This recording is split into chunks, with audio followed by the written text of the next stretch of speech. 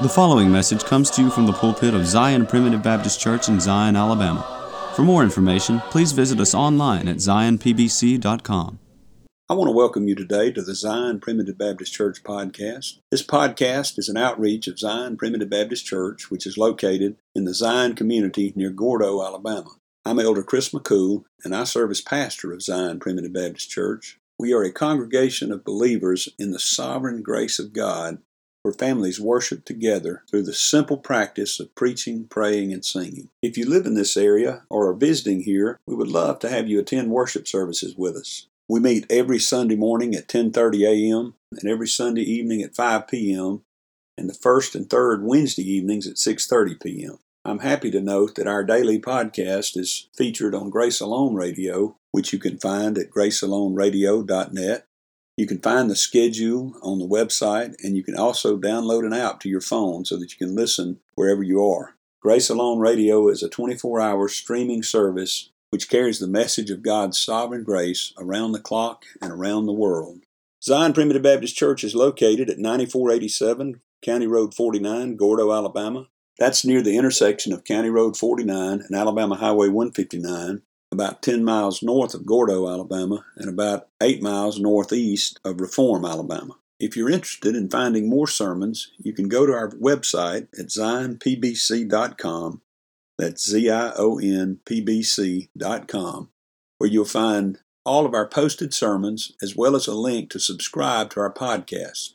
You can also subscribe to our website, which will update you every time a new sermon is posted. You may recall in Luke chapter 10 that we read about Jesus visiting the home of Martha and Mary. Martha and Mary were the sisters of Lazarus, whom Jesus raised from the dead. In this particular account, Jesus is dining at their home, and we read about Martha, who is busy serving and preparing the meal and doing all the things attendant to keeping the household running. We see Mary sitting at the feet of Jesus, listening to his words. Martha gets stressed out and frustrated and comes to Jesus and accuses him of not caring. Said, "Don't you care that my sister's not helping me and I'm doing all the work?" And Jesus gave her a gentle rebuke and taught us the strong principle that work does not necessarily equal worship. I hope you'll join us today and tomorrow for this sermon that I've entitled The Worker and the Worshipper.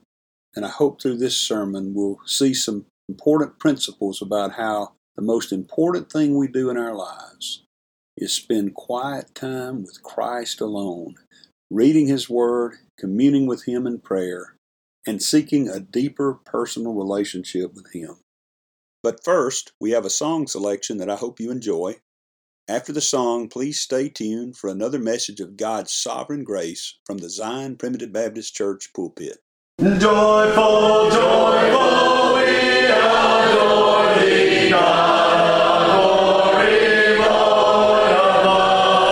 Hearts unfold like flowers before thee, opening to the sun above. Melt the clouds of sin and sadness, drive the dark of doubt away.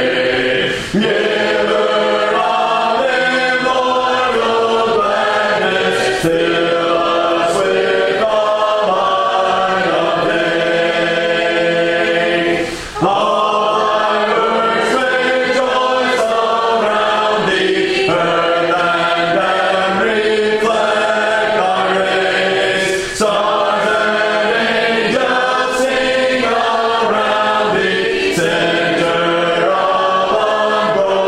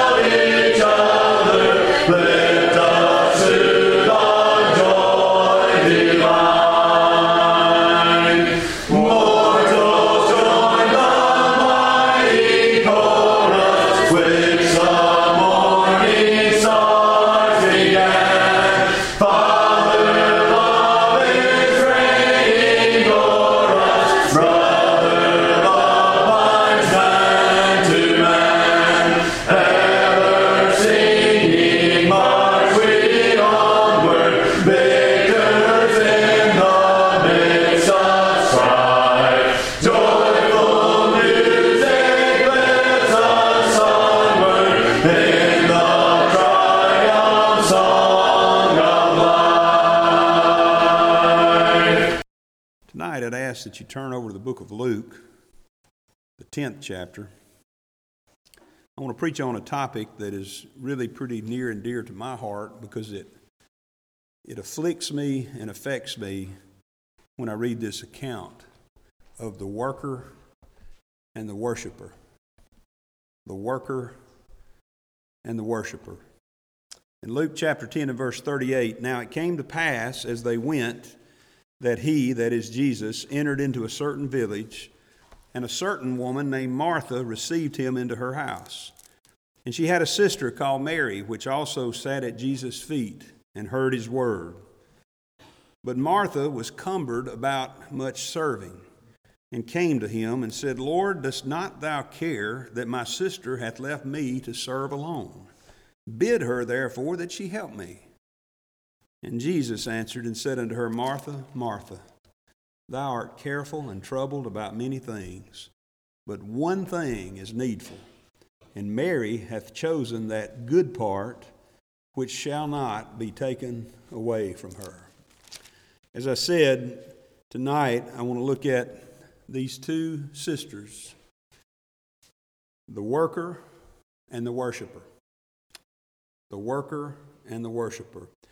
And I said this afflicts me. It sort of really hits me between the eyes because there's a lot of times that I find myself working for the Lord, in His kingdom even, doing things that aren't bad things, that aren't immoral things, that aren't even neutral things, doing things serving the Lord, but I'm not worshiping Him the way I ought to. You see, there's a difference between work and worship. Now, worship takes some work, yes, and sometimes when we work, we're worshiping. So don't misunderstand me. There's some overlap there. There's some interaction between the two. But what we find here is a good example of how we ought not to be and how we ought to be when it comes to the worship of the Lord. So let's look at this. I don't know why it's been on my mind, but maybe because last Sunday night, you may recall we talked about the parable of the sower. And every time I think about the parable of the sower, we all have a danger of being in the wayside or in the stony ground, but I just find myself so often in the thorny ground. And that's where sweet Martha found herself in this account, I believe. So let's look at the worker, Martha, here, and let's see who she is. We see Martha 3 times in Scripture, here in Luke chapter 10, and then in John chapter 11 and John chapter 12. 3 primary times that we see her. Now, one thing we know for sure about Martha is that she had 2 siblings, at least 2 siblings, Mary and Lazarus, okay? We see that over in John chapter 11 and chapter 12. Why am I telling you that? Because I think it's important that we understand that these were real people. These were real people, and they had real problems. They had real relationships. Sometimes we read about these women that were attending to Jesus, and we just kind of put them in a category of, I don't know, to me at least, I don't think much about their humanity and about their lives. They actually had lives. They actually had relationships. They had brothers and sisters. But be that as it may, this kind of puts them as to who they are. Now, I'm going to really speculate here. I'm so glad my brother is here too, because I want him to hear this. I'm going to really speculate here. I speculate, and I'm telling you for the record, this is speculation on my part, but I think it's a pretty good educated guess. I speculate that Martha was the oldest sibling, at least the oldest daughter. And if so, she sure did fill that role. Now I say that from experience, being the oldest sibling myself, okay? And I'm not going to say that the oldest sibling is the most responsible sibling. I'm not going to claim that the younger siblings are a little bit less responsible, and sometimes the older siblings feel more responsible for them. But I can tell you that's the way it happened in my life. Not that Tim wasn't a responsible person, but I can tell you, growing up as his older brother, 4 years older than him, I've always felt kind of responsible for him, and sometimes embarrassed, but I'm just kidding. I'm not embarrassed by him. Just kidding. And I'm glad I got a brother I can kid around with and won't come up here and punch me out when I'm. Because I read about some of our ancestors who were brothers that got in a fist fight out in the parking lot here, and so we don't want that to happen. But I've also observed my daughter, Meredith, who is the oldest of the 4 siblings.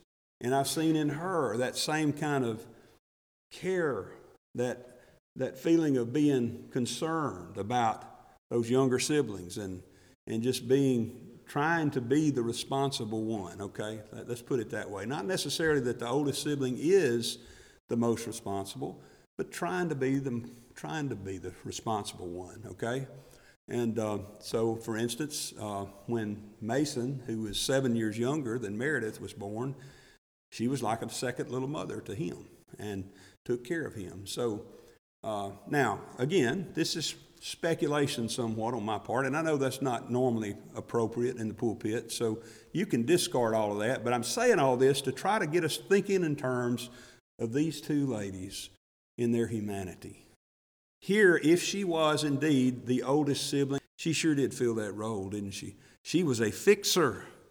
I could see Martha never relaxing, because every time we see her, she's working. Every time we see her, she's doing something and taking responsibility for something. She's working. She's trying to fix things. Back over in John chapter 11, you'll notice that in verse 21, when she came to the Lord, she didn't come to the Lord and just fall at his feet. She came to the Lord in an accusatory way. She clearly had felt some responsibility about the death of her brother Lazarus. They had sent for him. And they said, down in verse 21, Martha said to the Lord, she said, Lord, if thou hadst been here, my brother had not died. Now that's not someone coming to the Lord to praise him and to worship him. That's somebody coming to the Lord like the disciples did when they were in the ship, saying, Lord, don't you care that we're dying? That's someone who's burdened. That's someone who's stressed over this situation. That's someone who's burdened down with care over this. And you'll see Mary comes to him a little bit later and just fell at his feet and said the same thing, but she fell at his feet in a different attitude, clearly because of the way he responded to her. In chapter 12 there, and again in verse 1, it says again that when Jesus came to the house there in Bethany, where Lazarus was, it says they made him a supper in verse 2, and Martha served. See, there's Martha. She's serving again. So what was she doing? What was she doing? Going back to our text, what was she doing? Well, we're told in verse 40 that she was cumbered about much serving. The word cumbered there literally means drawn around. And the idea is being drawn away, being distracted, being burdened down with this job that she had of serving. And I want you to notice something here. This distraction, this being drawn around, this being cumbered was about a good thing. It's a good thing to serve. Service here is the Greek word diakonia, which is where we get our word deacon, which is a good thing. To be a servant. It's a good thing to be a deacon. She was doing something, she saw a need, and she filled it. And it's appropriate to do that. Nobody's complaining about what she's doing. You notice it didn't just say she was serving. If it just said she was serving, we couldn't really fuss too much. Some of you ladies, I notice, and I appreciate that so much when we have our fellowship meals, you serve. You get in there and you work. You know, some of you others that aren't, not just you ladies, some of you men serve on those days and work on those days. And I know some of you work hard here at this church. During the time that we were building this building, Brother Glendon and Brother Bob and others pitched in and they worked here at this church. That is a good thing.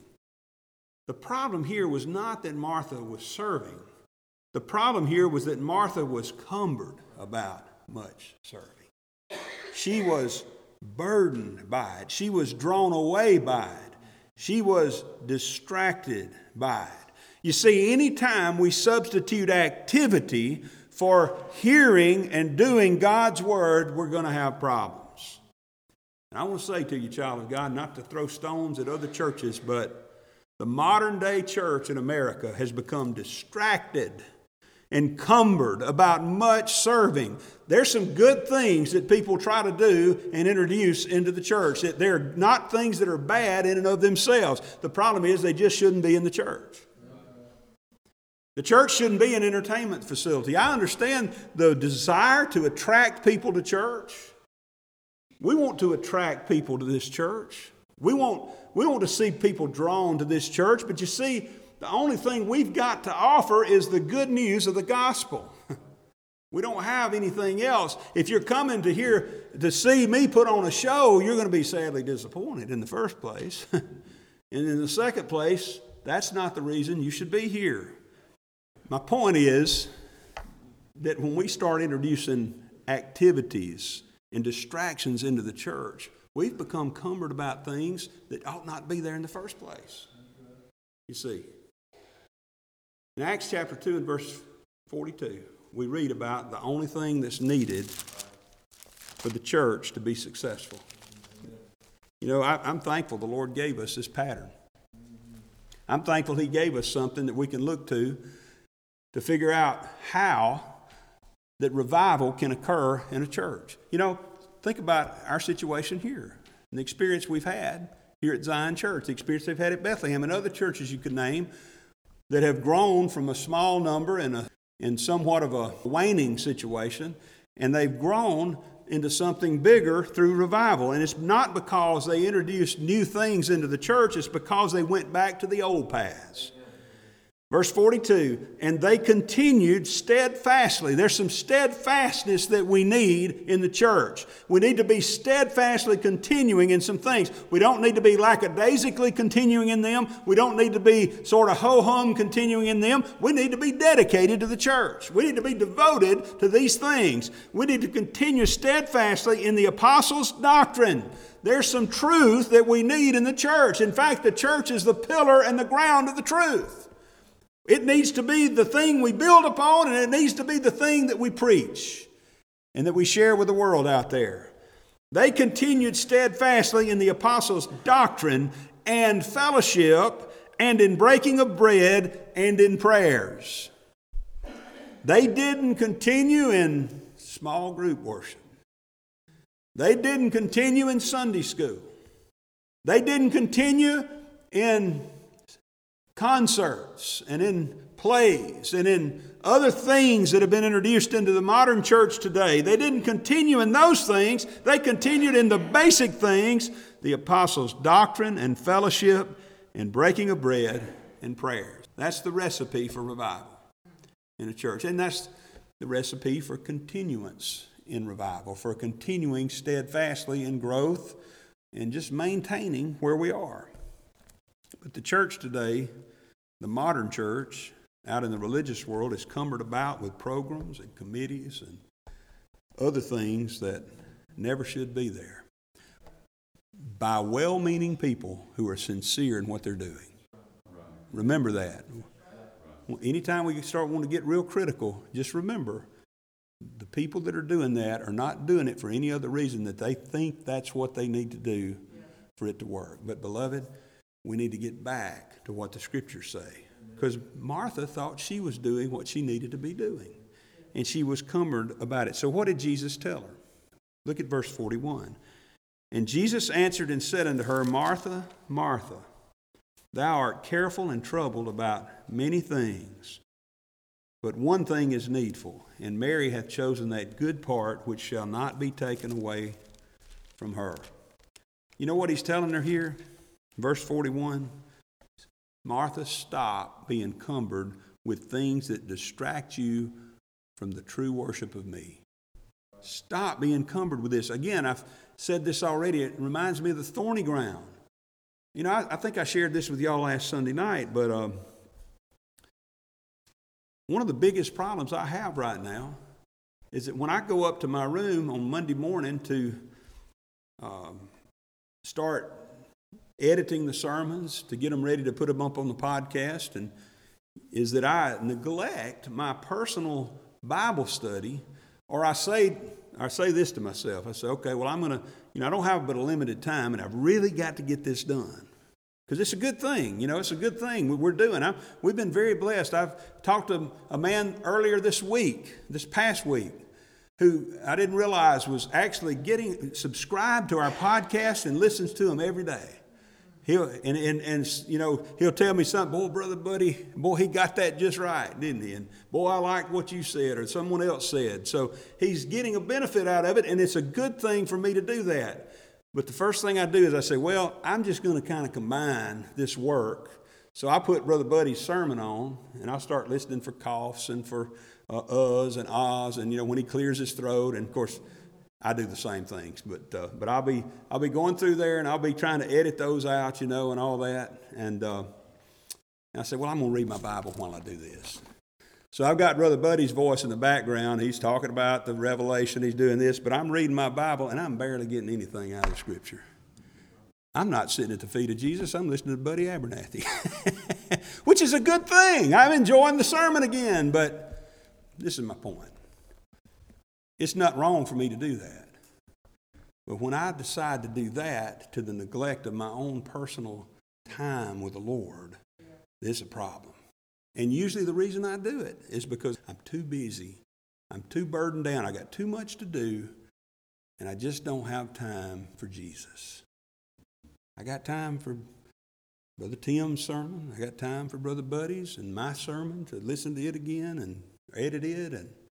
But I don't have time for my personal time with Jesus. You see, when he encountered the woman at the well, Jesus said this.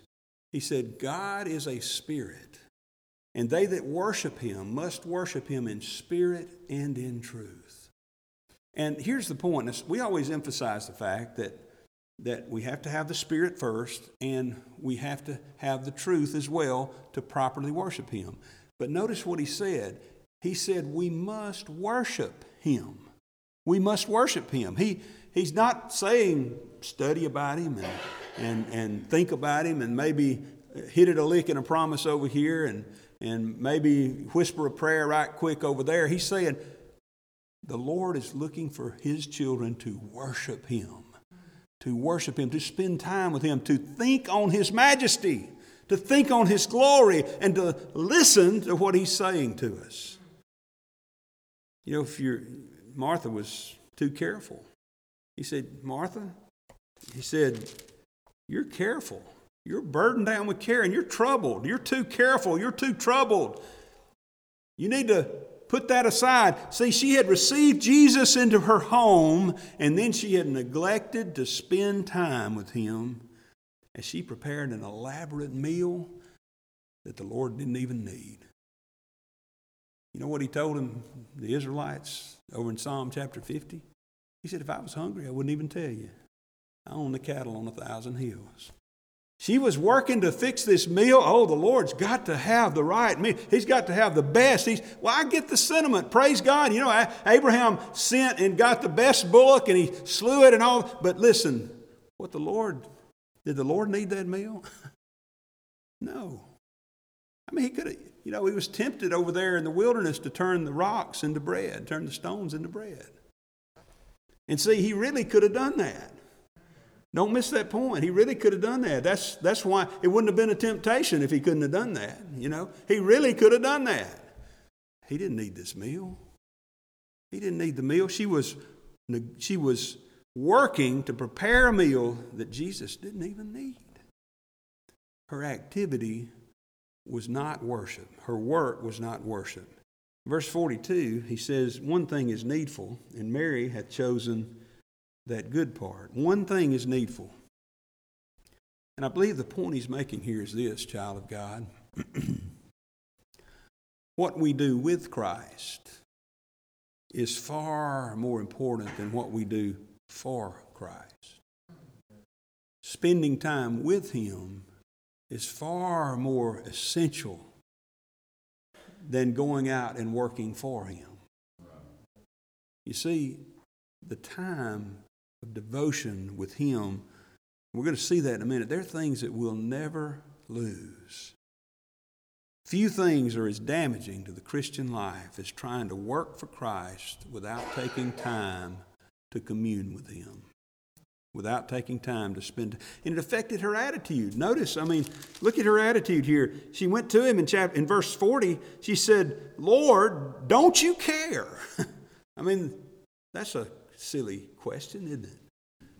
He's loved us with an everlasting love. He loved us before the foundation of love. In love, He predestinated us to be conformed to the image of His Son. And how dare we question whether He cares for us? But how many times do we do that very thing? Due to the constraints of time, we will stop the message here. But please join us tomorrow for the conclusion of this message. If you would like to subscribe to our website, please go to www.zionpbc.com and sign up for email updates. If you have any questions, please feel free to contact the church at zionpbc1847@gmail.com. That's ZIONPBC1847@gmail.com. Or you can email me directly at jchrismccool@gmail.com. That's the letter J, CHRISMCCOOL@gmail.com. Again, thank you for listening. May the Lord bless you is my prayer. We thank you for listening to today's message. For more information, please visit us online at zionpbc.com.